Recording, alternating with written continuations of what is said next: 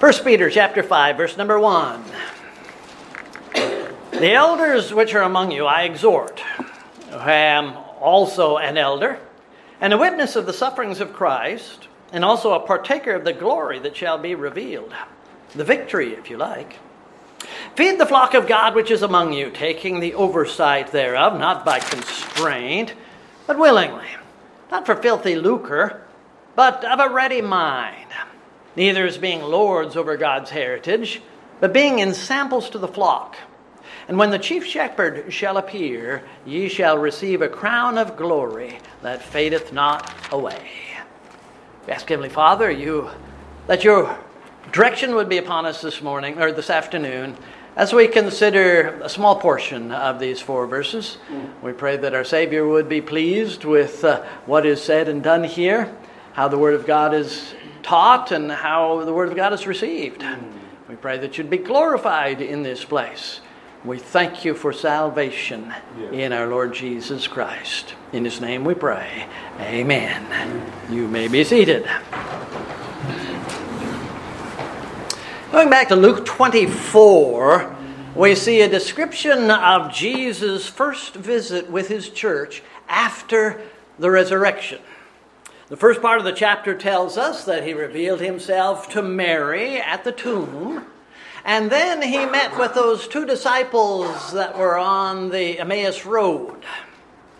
But this was His first appearance before the assembled church. And the members were somewhat frightened about the situation.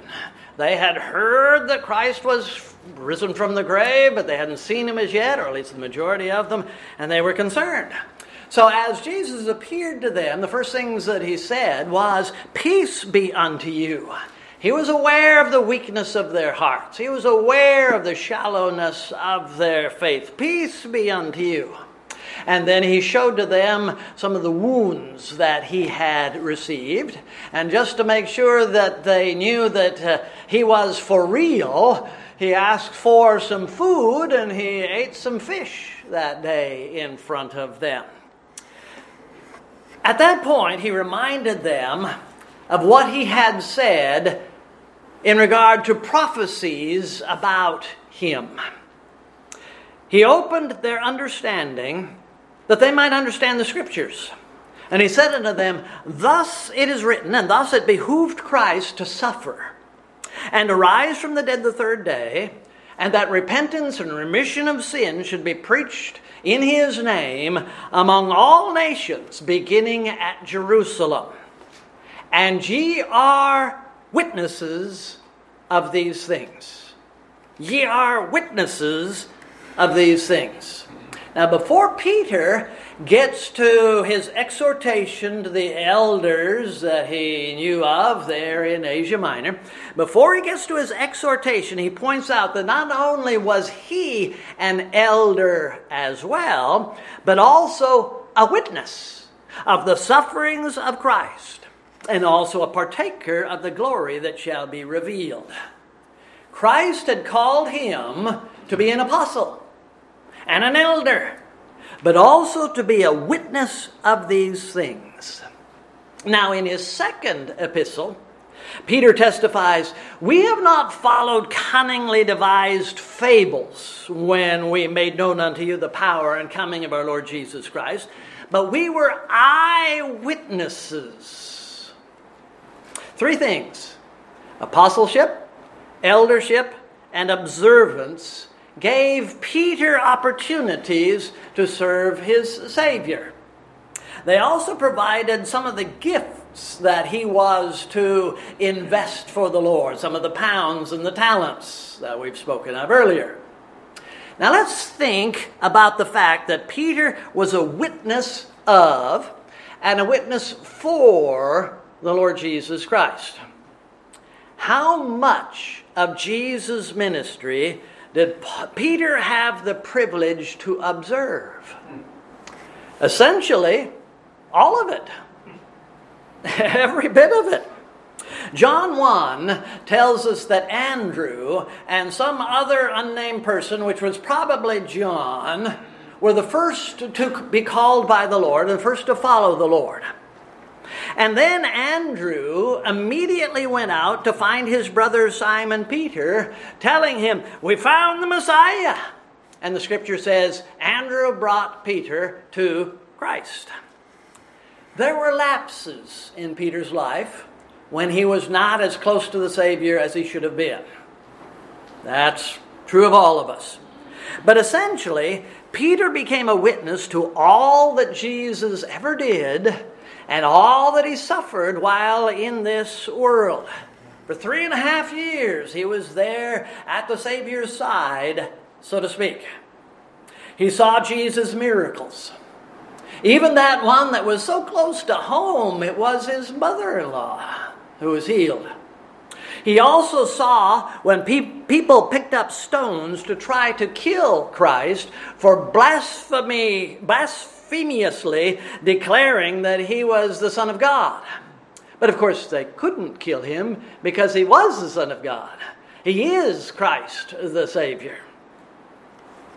Peter heard the verbal abuse which Christ received from time to time. The Pharisees and the Sadducees and the priests often came to Christ and tried to trip the Lord up, tried to get Jesus to say and do sinful things that they might be able to accuse him of sin, and thus he's not the Savior, that sort of thing. Peter was there. He saw these things. He witnessed the arrest of Christ and even tried to defend the Lord at that time by swinging that sword that he was carrying. Peter was there throughout the lifetime of the Lord Jesus. And even though he was not present when the Savior was beaten at the palace of the high priest, he was there to see the beaten Christ when they took him out and prepared to send him to the castle of the Roman government. Peter saw the blood from the crown of thorns as it went over Jesus' probably puffy face from the beating he endured. He probably saw the blood seeping onto the back of the seamless robe of Christ from the whipping that he had endured. At the crucifixion, Peter may have been, and this is a maybe, may have been among all Jesus' acquaintances and the women that followed him from Galilee beholding these things. Luke 23 and verse number 49. In other words, Peter was intimately familiar with the Lord Jesus and all that he suffered for our salvation.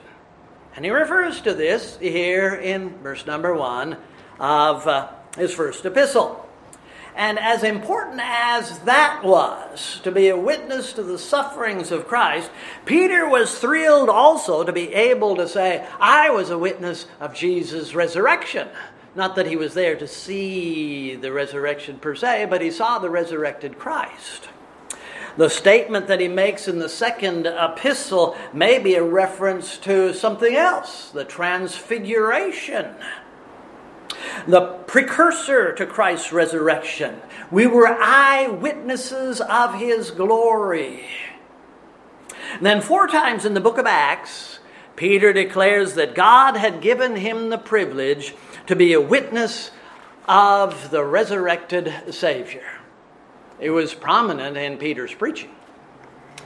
As he tells us, Peter was someone who observed, who saw and witnessed all that Jesus suffered. But the word he uses, witness, has more meaning than just a spectator of things. The same word is used in Acts chapter 1 and verse number 8, where Christ says, But ye shall receive power, after that the Holy Ghost is come upon you, and ye shall be witnesses unto me, both in Jerusalem and in all Judea and in Samaria and unto the uttermost part of the earth. For Peter to be a witness of the sufferings of Christ was not just to see it, but to share it. This is what Peter was doing in his defense before the Jewish council when he said, The God of our fathers raised up Jesus, whom ye slew and hanged on a tree. Him hath God exalted with his right hand to be a prince and a savior, for to give repentance to Israel and forgiveness of sins.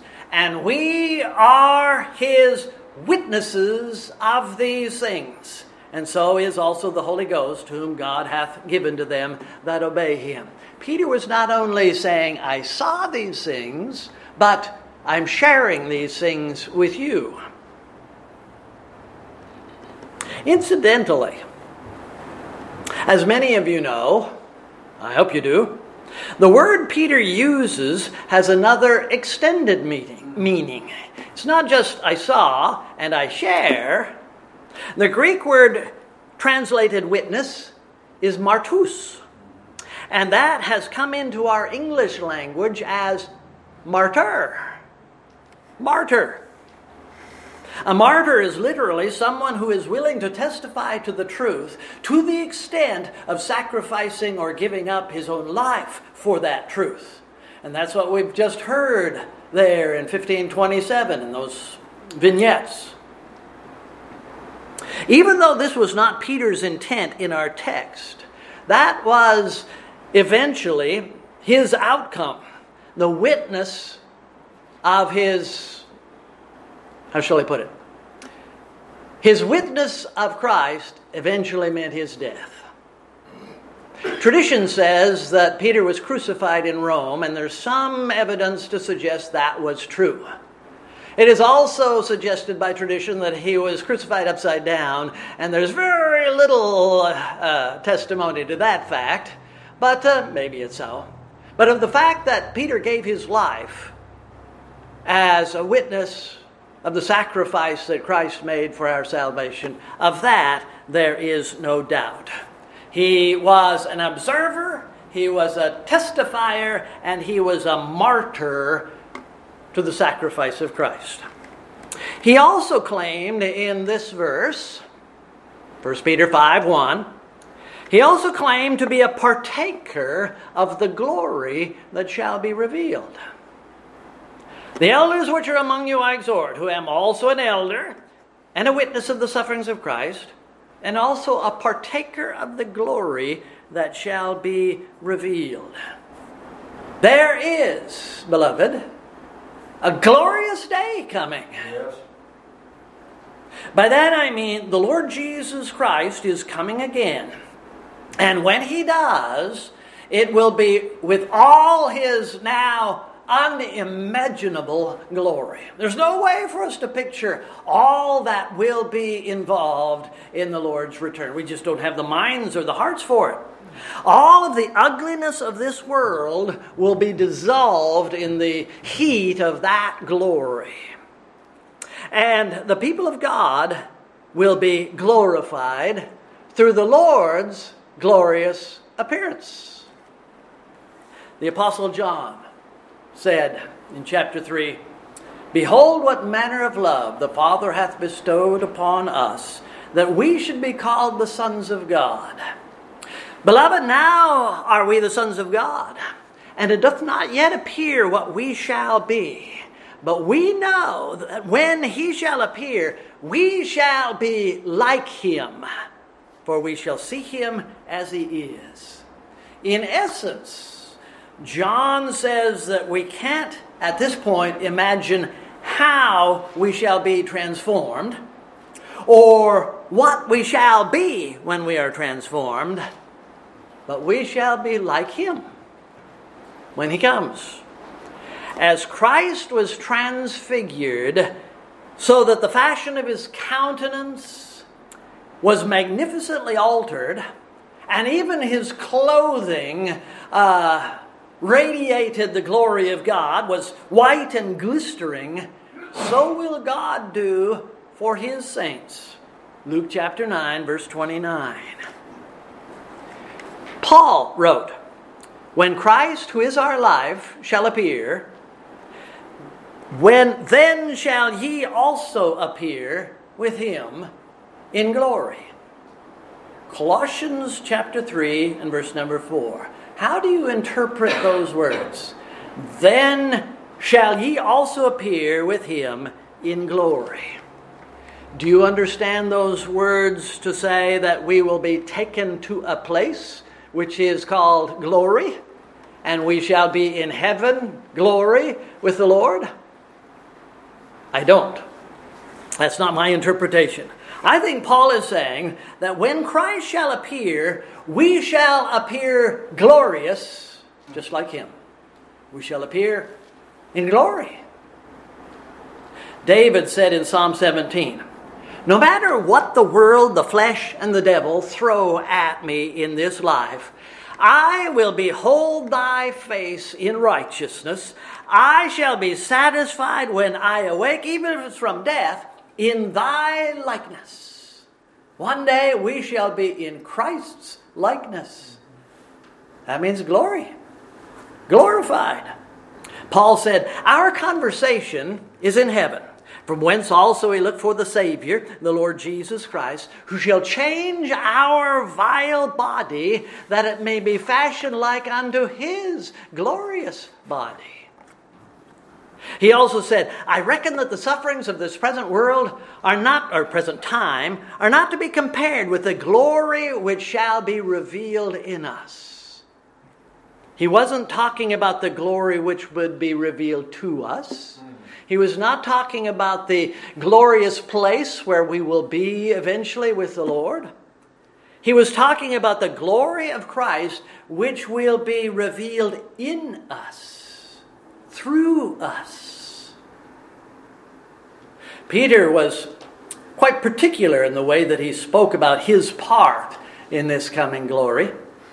He said, I am an elder and a witness of the sufferings of Christ, and also a partaker of the glory that shall be revealed. He is to partake of it. He is to be a recipient of it. That glory will be another gift from God's grace. Not something that Peter or anyone else ever merited. I would just be a partaker of that glory because the Lord is so kind. The word that he used is translated partaker here, and the other half of the other scriptures where the word is found. Big lunch.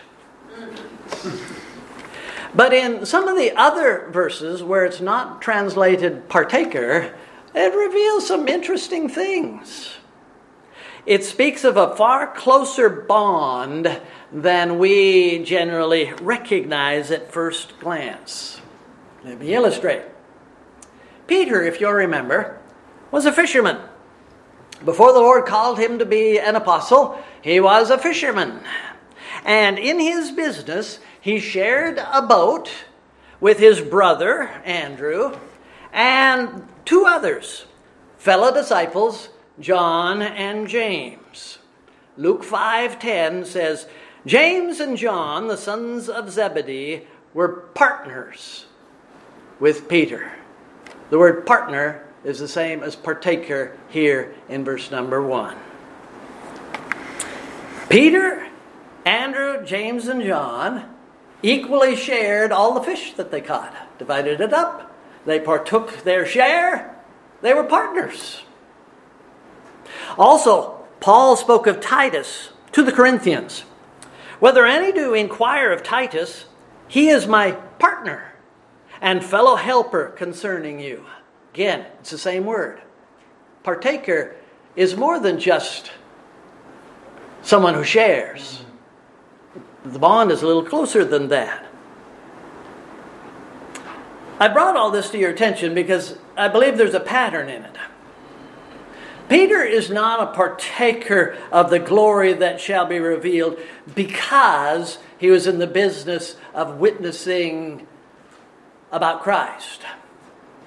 But because of what he saw, because of what he believed about Christ's sufferings, he became a partaker of the glory that shall be revealed.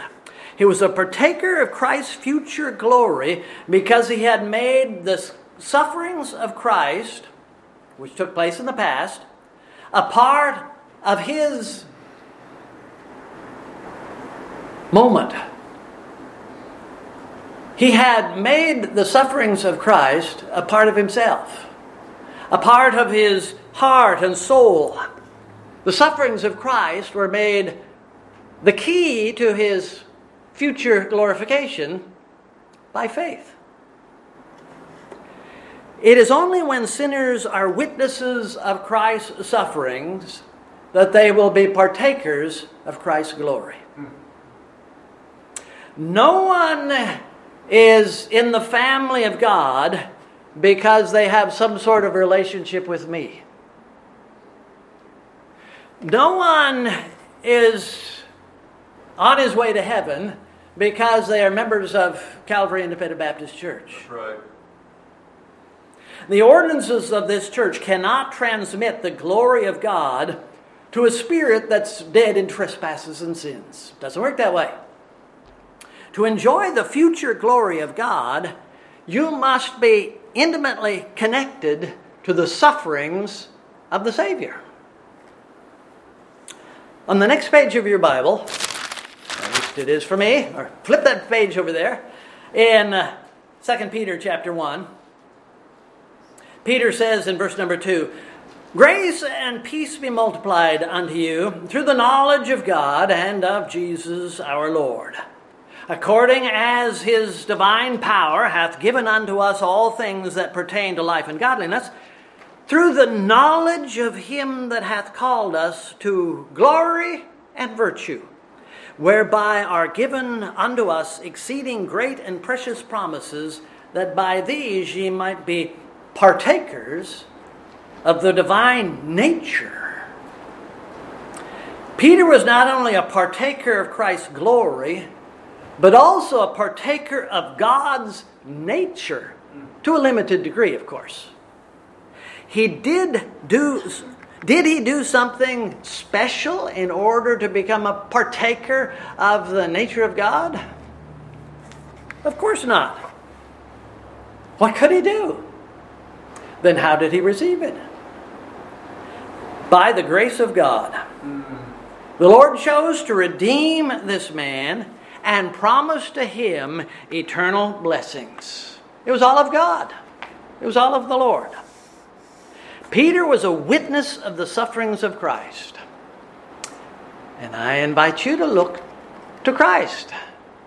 Look at his sufferings. Look what he endured. Look toward the cross. When Paul's evangelistic travels took him to the city of Corinth, we had reference to that in our message this morning, he arrived with fresh vigor and resolve. He later testified of that visit. "For I determined not to know anything among you, save Jesus Christ and him crucified."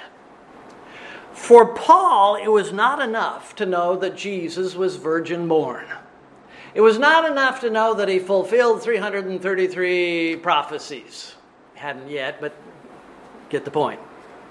It was not enough to know that he lived a victorious and sinful life. He did. All of these things are good.